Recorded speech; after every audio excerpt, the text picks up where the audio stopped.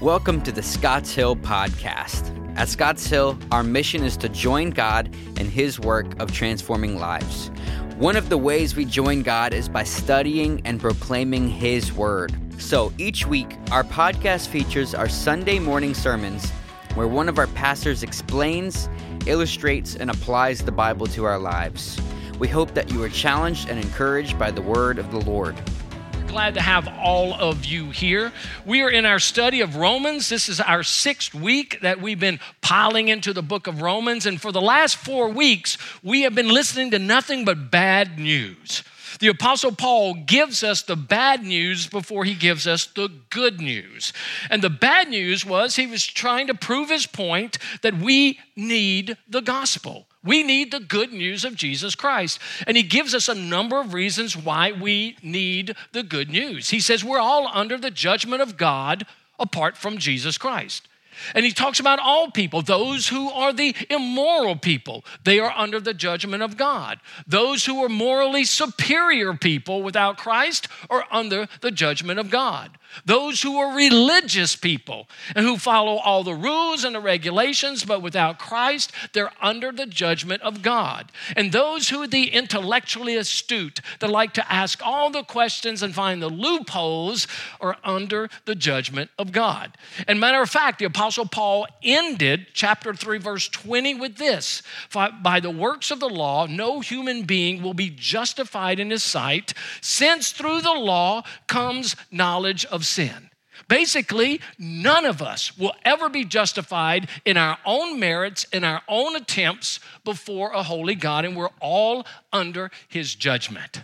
Now we come to chapter 3, verse 21. If you have your Bibles, open there, because this is considered one of the most significant passages in all of the Scripture. This is one of the most important paragraphs in all of the Scripture. Matter of fact, we are about to hear the good news, and we're about to hear why the good news really is good news. And for the next several weeks, the Apostle Paul is going to be teaching us of how this good news is significant over the bad news. Matter of fact, through the course of time, there have been many scholars who've spoken about this passage. Let me give you just a few. Martin Luther says this is the chief point and the very central place of the epistle and of the whole Bible. Dr. Leon Morris puts it this way: it is possibly the most important single paragraph ever written. Other scholars says this is the epic center of the gospel. Others have said that this is the center and the heart of the gospel. If there is ever an opportunity to learn why the gospel is so important, these 10 verses are exactly why.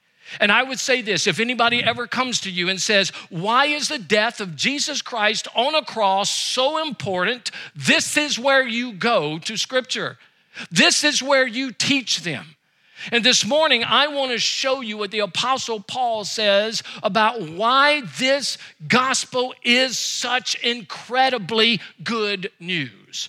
Because he is going to pile it on us. Has anyone here ever been to a Brazilian restaurant? A Brazilian restaurant. You know what a Brazilian restaurant is all about. I was in one in Africa. It was called a carnivore restaurant. It wasn't Brazilian, it was African. But when I served with the Baptist State Convention of North Carolina as the second vice president one year, all the officers were taken to a Brazilian restaurant in Raleigh. Now, the way it works is this: you have 2 flags on your table. You send the green flag up, and when the green flag up, man, it is a meat fest. I mean, man, every kind of meat you can imagine. And they come there with this big old hunk of beef, and they slice it off to your taste, and they fill your plate up. And if your flag's up, somebody comes with some pork, and they're slicing it off, and they're putting it in your plate. If your flag's up, somebody comes with some lamb and they put lamb in your plate. If your flag's up, they come with chicken and they put chicken in your plate. Every kind of imaginable meat that we eat here is piled on the plate. And whenever you leave that flag up, they keep piling it and piling it and piling it. Man, I didn't know that you were supposed to stop them. So my plate was just overflowing with meat. Man, when I finished eating that, I was full. As one lady told me, she said, you were swote. I guess that's a Fayetteville word, I don't know. But I was swote after I finished with all of that. And here's what the Apostle Paul does. He is about to pile on gospel delicacies to us. When we get into these verses, he is putting chunks of meat of the gospel that is rich and that is continuing and that is delicious morsels. And the more we read, the more he piles on. So I want to show you 6 things that he shows us in these verses of why the gospel is so good. And what is it that the gospel brings to us? So we're going to have to fly through these because these 6 things are some of the most important theological terms that every Christian should understand. And so we're going to look at all of these, okay? So let's begin where he starts. Of the 6 things that he tells us of the gospel, the first is this: the gospel brings intervention. The gospel brings intervention. You might say, what do you mean? Look at the first part of verse 21. But now. But now. Here's one of the greatest buts in the Bible. Now, I know some kids are going to be in here saying, oh, he said but. And it happens every time. But this is one of the greatest buts in the Bible. It's an adversative. It's changing something from bad news to good news. And the Apostle Paul has just told us for 4 weeks that how bad the news is. And now all of a sudden he stops and he changes direction. He says, but now things are about to change. You are under the wrath of God, but now you're going to learn about his grace. You were enslaved to sin, but now you're about to figure out how to be free. You were working yourself to the bone trying to earn your righteousness, but now I'm going to show you how to receive the righteousness of Christ. You were doomed to an eternity separated from a holy God. You are about to face his wrath, but now God is going to intervene. He himself is going to step in. He is going to interrupt your world. Everything about your world is about to change. Historically, it's going to be different because it's not only his story, it's going to be your story. Theologically, it's going to be different. You're going to understand what God is doing in your life. Eschatologically, for the future, it's going to be different because you're never going to be the same. And here's the truth. It is God who is the one who intervenes in our lives. Every child of God should have a but now moment. Every one of us should. Because we were heading in one direction, God intervenes and steps in, but now things are changed. I remember my life. I was raised in the Catholic Church. I went to confession every single Saturday, but I was wild. I did drugs. I did alcohol. All I wanted to do was party and have a good time. So what did I do? As I partied on Friday nights, I went to confession on Saturday afternoons. I sowed wild oats on Friday nights, and I prayed for crop failure on Saturday afternoons. That's what I did.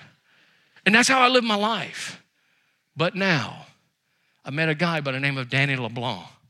And Danny invited me to a Baptist church on a Thursday night. I said, who goes to church on Thursday night? He says, anybody that doesn't have a date for Friday night. But now, I went with Danny. And I sat down there and I'm watching all these girls in the back of the choir and they're looking pretty and everything and all these people. But now the preacher starts and he starts talking about the gospel. And for the first time I ever heard the gospel of Jesus Christ. And but now the Holy Spirit began to convict me. And I knew that if I died that night, I would go to hell and I would be separated from God. But now I put God to the test. If you really are real, let Jerry Harris walk down there and talk to that pastor. Jerry Harris was the best person I knew. But now Jerry Harris got up and walked down the aisle. He grabbed the preacher by the hand. And when he left, but now I went down that aisle. And when I told that preacher my life, he led me in a prayer. But now, at that moment, the sins were forgiven. I felt a release. But now, I went into that building a sinner, and I walked out a saint. And but now, I got a date with Cindy Babcock. And my life has never been the same because of Jesus. Listen, if you're a child of God, you've got a but now moment because you are heading in a direction contrary to the heart of God, and he intervened in your life and he turned things around, and those things that were bad news, now he makes them good news in Jesus. And I want to tell you, child of God, you've got a but now story that you need to tell people about. See, the first thing that happens in the gospel is God himself intervenes. He is not content with us walking towards wrath and destruction. By his own love and his mercy for us, he steps in.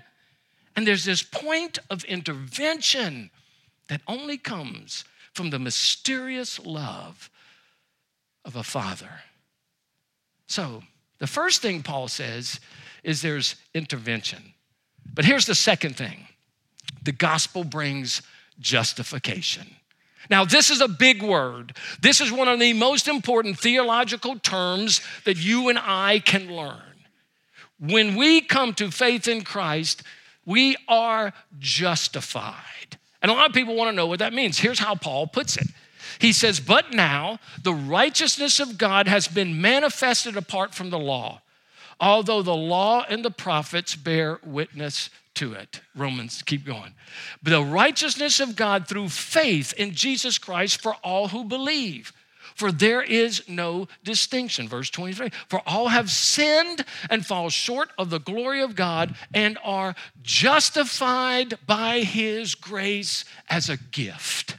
Now, this word justification is a confusing word for a lot of people. I grew up in the Catholic Church, as I said, and when I grew up in catechism, we were taught that justification was a process that you had to go through.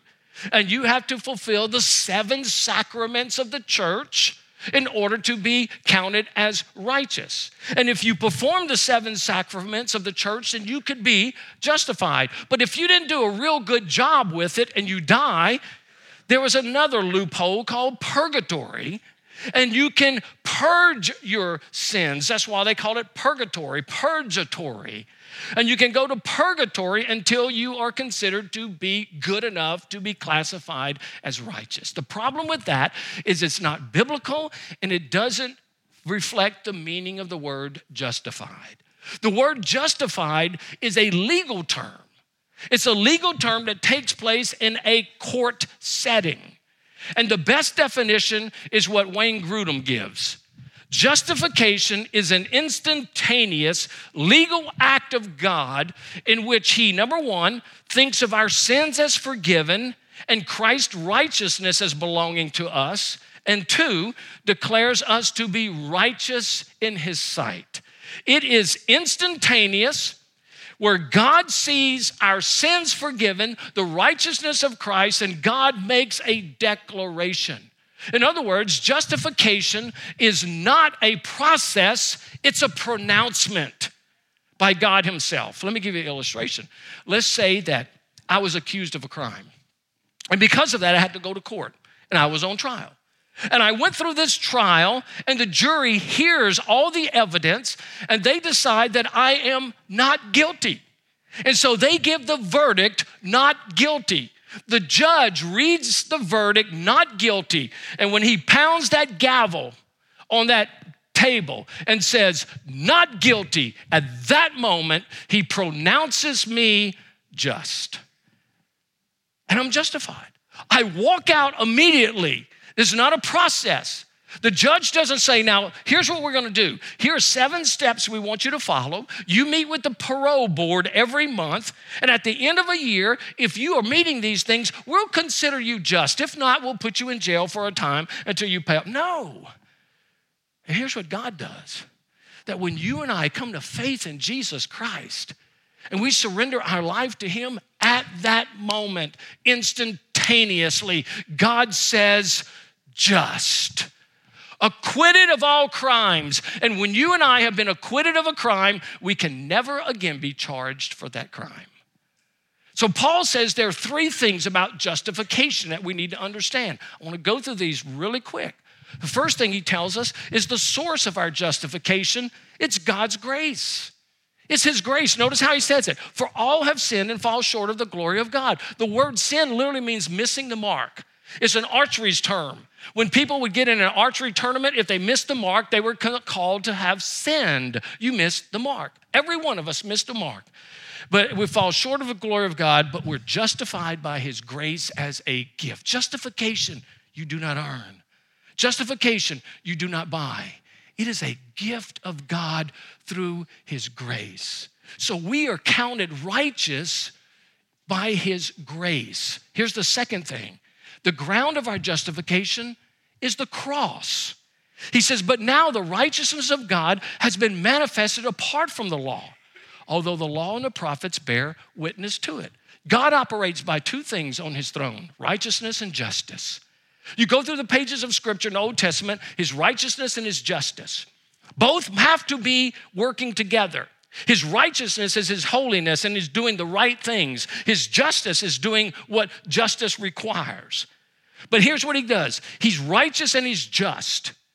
And then some people will say, well, if he forgives sin, then is he just? If he's not righteous, then he cannot be just. And if he's not just, then he cannot be righteous. So how is it that God can make a person righteous who has sin? If justice requires the penalty for sin, and that is death, how is it that God could possibly make a person righteous? Here's how it is. It's the cross.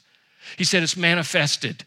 The cross was manifested in Jesus, but it's nothing new. It was an Old Testament understanding. The sacrificial system of the Old Testament was a pointing to Jesus of the New Testament.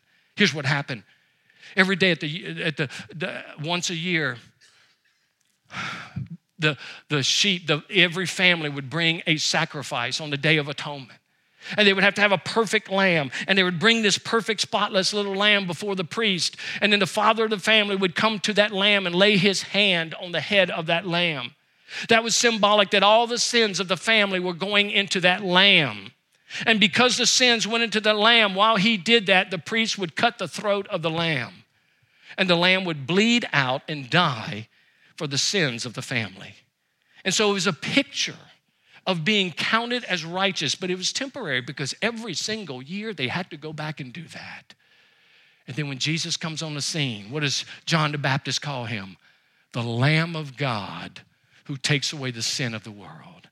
And when Jesus went to the cross and when he died, he didn't just die for us, he died instead of us. And when he is dying on that cross, he is taking the sins of humanity. And when a person places their faith and trust in Christ, it's as though they're laying their hands on the Lord Jesus. And the sins are transferred to him. And what does God do? In that moment of surrender, God transfers his righteousness onto us. It's not that we're completely righteous. What he does, he imputes it into us. That means he counts us as righteous. And at that moment, what God sees is the blood of Jesus. He sees the righteousness of Christ in our lives. And God satisfies both his justice and his righteousness at the same time. And through that act of Jesus' work on the cross, we can be considered by God justified. But then there's a third thing. The means of our justification is our faith. 7 times in his passage, Paul mentions faith, and one time he mentions belief. Let's look at all of them. The righteousness of God through faith in Christ, in Jesus Christ, for all who believe. For there is no distinction. Go to the next one. Whom God put forward as a propitiation by his blood to be received by faith. Go to the next one.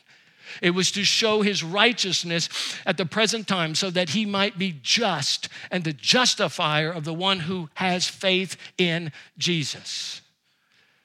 Then what becomes of our boasting? It is excluded. By what kind of law? By a law of works? No, but by the law of faith. For we hold that one is justified by faith apart from the works of the law. Verse 30.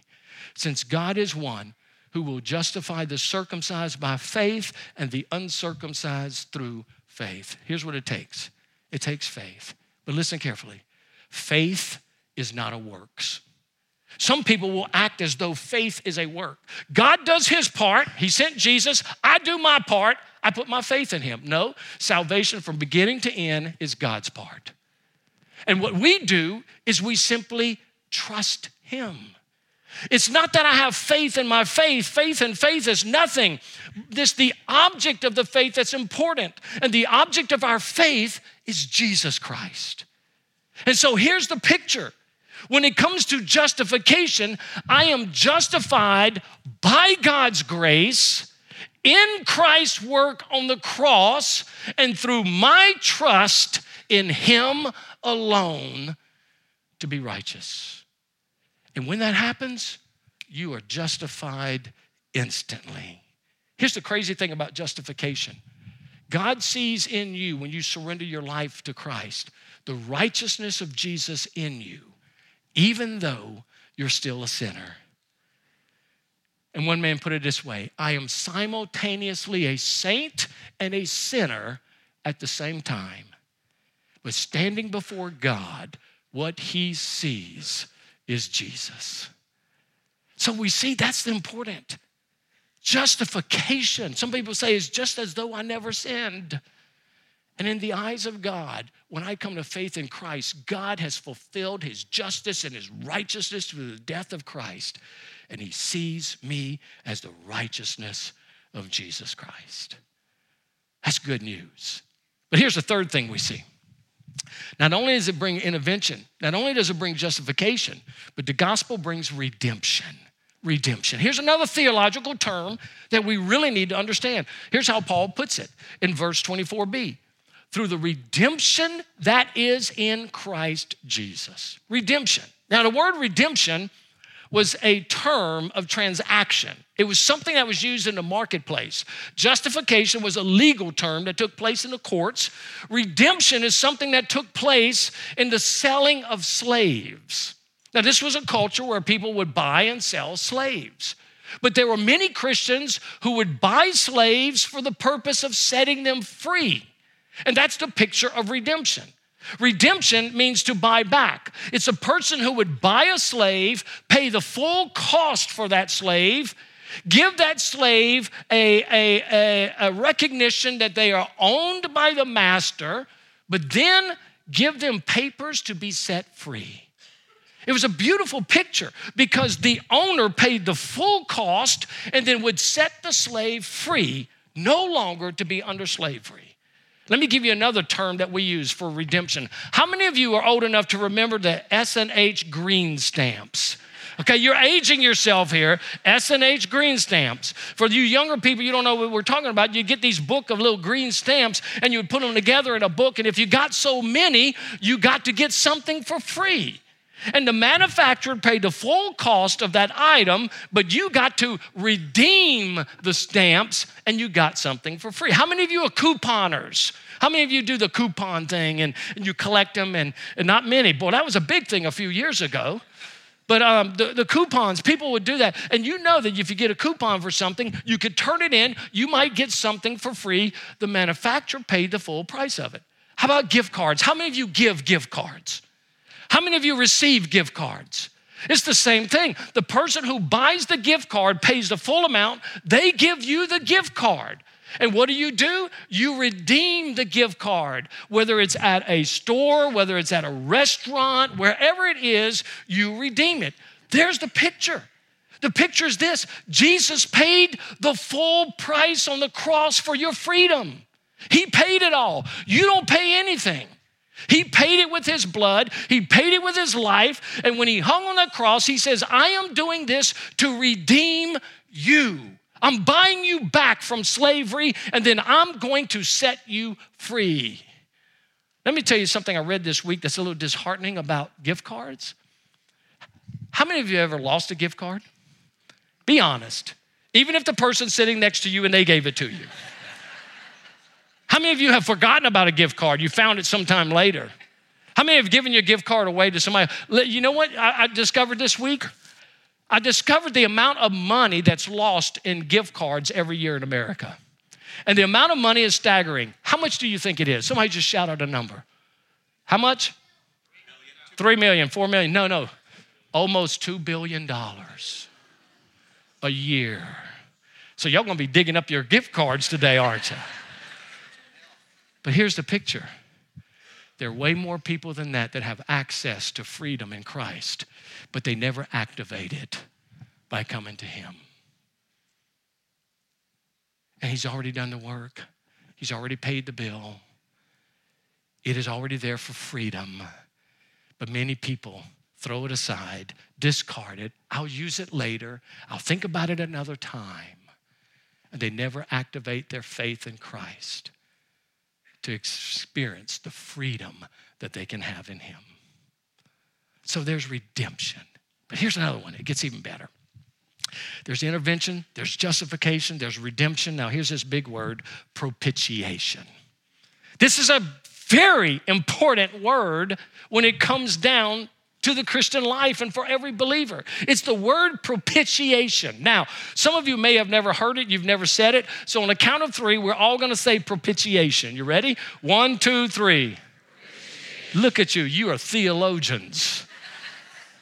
And the thing is this word propitiation is very, very, very significant. I had some other things I was going to look at, but I'm running out of time here this morning. So here's what I just want you to know. There's some people who would say that they don't like the word propitiation. They don't like it because some people try to redefine it. There's some people who would say, no, well, let's not call it propitiation. Let's call it expiation. Expiation just simply means the washing away of sin. And that's certainly part of what Christ did on the cross, this expiation, but it's way deeper than the wiping away of sin. Propitiation means this, that because of the shedding of blood, God's wrath is satisfied. That Jesus' death on the cross satisfied, appeased his wrath once and for all. And the reason a lot of people, including Christians in the church, don't like the word propitiation is because it makes them think of some pagan tribe out somewhere in the jungles who have this pagan god that needs to be appeased, so they offer these human sacrifices so this god can be appeased. And people are offended by that. Christians are saying, we are much better than that. That's not God. He's not this angry God that demands human sacrifices. And I would say, you're right. He is a righteous and holy God that demands that justice be satisfied by a perfect sacrifice. And rather than the sacrificing of humanity, he would sacrifice his own son for you and me. And the death of Jesus Christ on the cross is not just wiping away sin, it is satisfying the wrath of God. Listen carefully, so that you who trust Christ will never, ever, ever face the wrath of God. Never. Because Jesus faced it for you. And you are free from all of that. There are a lot of liberal people today in churches and theologians and pastors who oppose this whole idea of propitiation. The fact that we would have a God who would require a bloody sacrifice by his son, nailed on the cross, painfully and shamefully displayed for all the world, is something that Christianity should not have. And as a matter of fact, many of them have deconstructed their faith. That's that kind of new phrase that's been going around. To the degree that they reject it.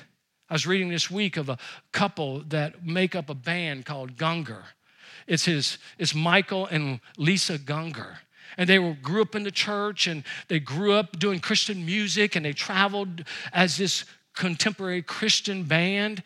But then they began to look at all this, and they said, we've deconstructed our faith. Even at one point, we considered ourselves to be atheists, but we've come back to this. And what we've done is we've had to sanitize the message of the gospel. And we no longer believe in the need for the crucifixion. And here's what Michael Gungor wrote. He said, I would love to hear more artists who sing to God and fewer who include a father murdering his son. If you can't think of anything to sing to God other than gratitude for taking your shame away through bloodshed, then stop singing. Really.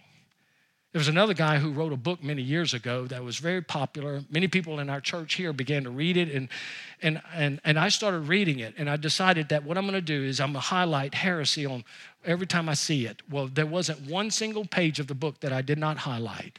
It was called The Shack. It was written by William P. Young. A lot of people were caught up into the emotionalism of it, but it was heresy through and through. He has recently written another book, The Lies We Believe About God. And he's rejected the notion of the cross. And here's what William P. Young says. Who originated the cross? If God did, then we worship a cosmic abuser who in divine wisdom created a means to torture human beings in a most painful and abhorrent manner. Frankly, it is often this very cruel and monstrous God that the atheist refuses to acknowledge, and rightly so. Better no God at all than this one. Wow. And here's what they miss. God is not some cosmic abuser who wants to torture his son at his delight to see suffering.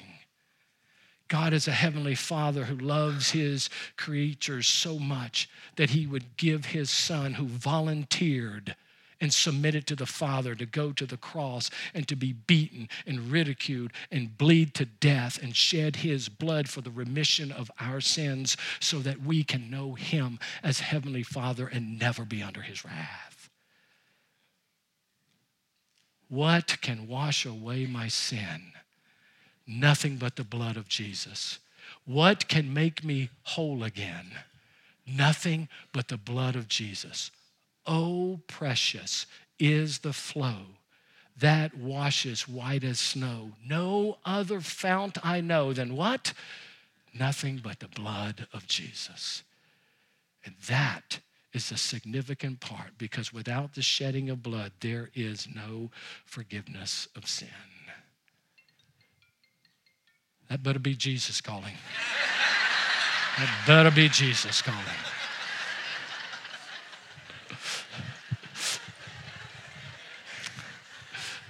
The gospel brings intervention. The gospel brings justification. The gospel brings redemption. The gospel brings propitiation. The gospel brings a demonstration. Brings a demonstration. What is a demonstration? Listen to what he says. He says, this was to demonstrate God's righteousness, because in his divine forbearance, he had passed over former sins. It was to show his righteousness at the present time, so that he might be just and the justifier of the one who has faith in Jesus. The whole gospel is a picture of a demonstration. And this demonstration is demonstrating God's goodness and justifying sin. And here's what he says. He says, first of all, this first one gives people a problem. God's righteous because in his divine forbearance, he passed over former sins. Does that mean that in the Old Testament, God just winked his eye at sin? He was fickle. He didn't want to pay for sin? No, that's not what it means. When it means that God passed over these sins, it means this, that God saw the people who trusted him. They had faith in him, such as Abraham, like we'll see next week. But when God passed over them, it just simply means he didn't exact his judgment on them yet. He credited them as righteous because his judgment would be passed on the cross. And they in the Old Testament were credited with the righteousness that Jesus would bring on the cross. And then in the present day, Jesus' death, burial, and resurrection proves God's receival of his perfect sacrifice, and raising him from the dead vindicates everything and validates everything that God has done. And so both in Old Testament and New Testament, the demonstration is God justifies the just through Christ. So there's a perfect picture of a demonstration. And here's the last thing.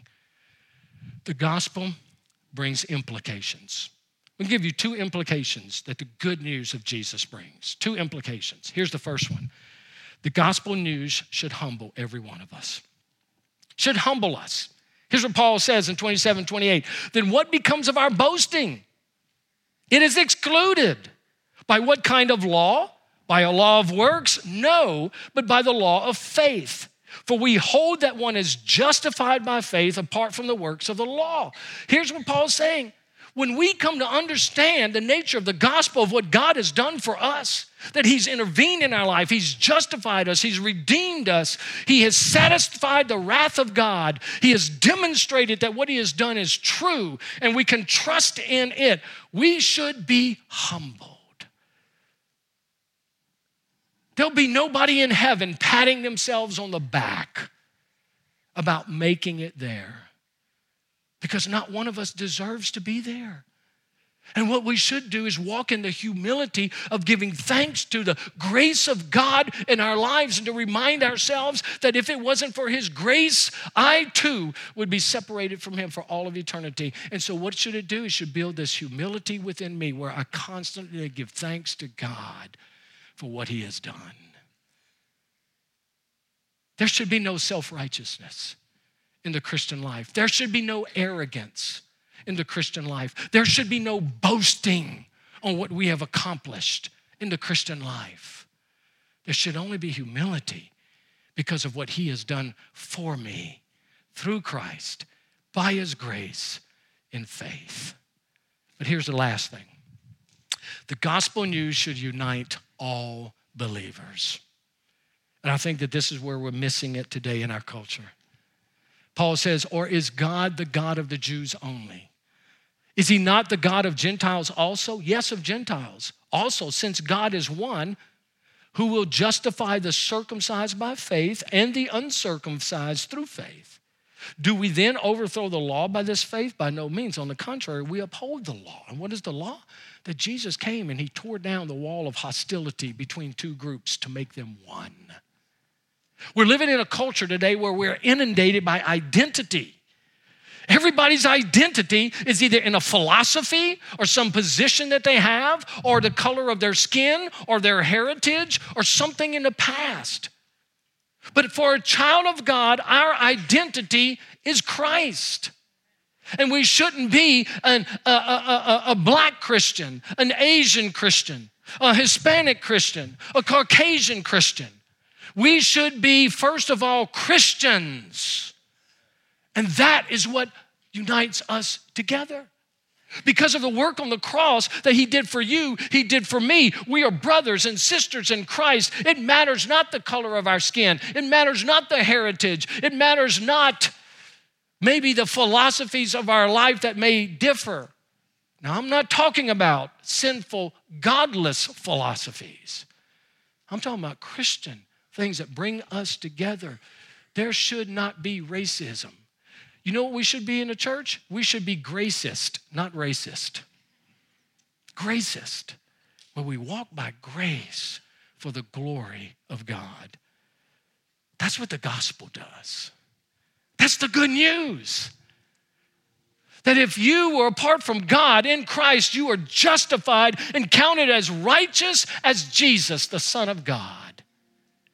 If you are in Christ, you have been redeemed and you have been set free, no longer by the curse of the law, but you are free to live in the abundance of the Spirit.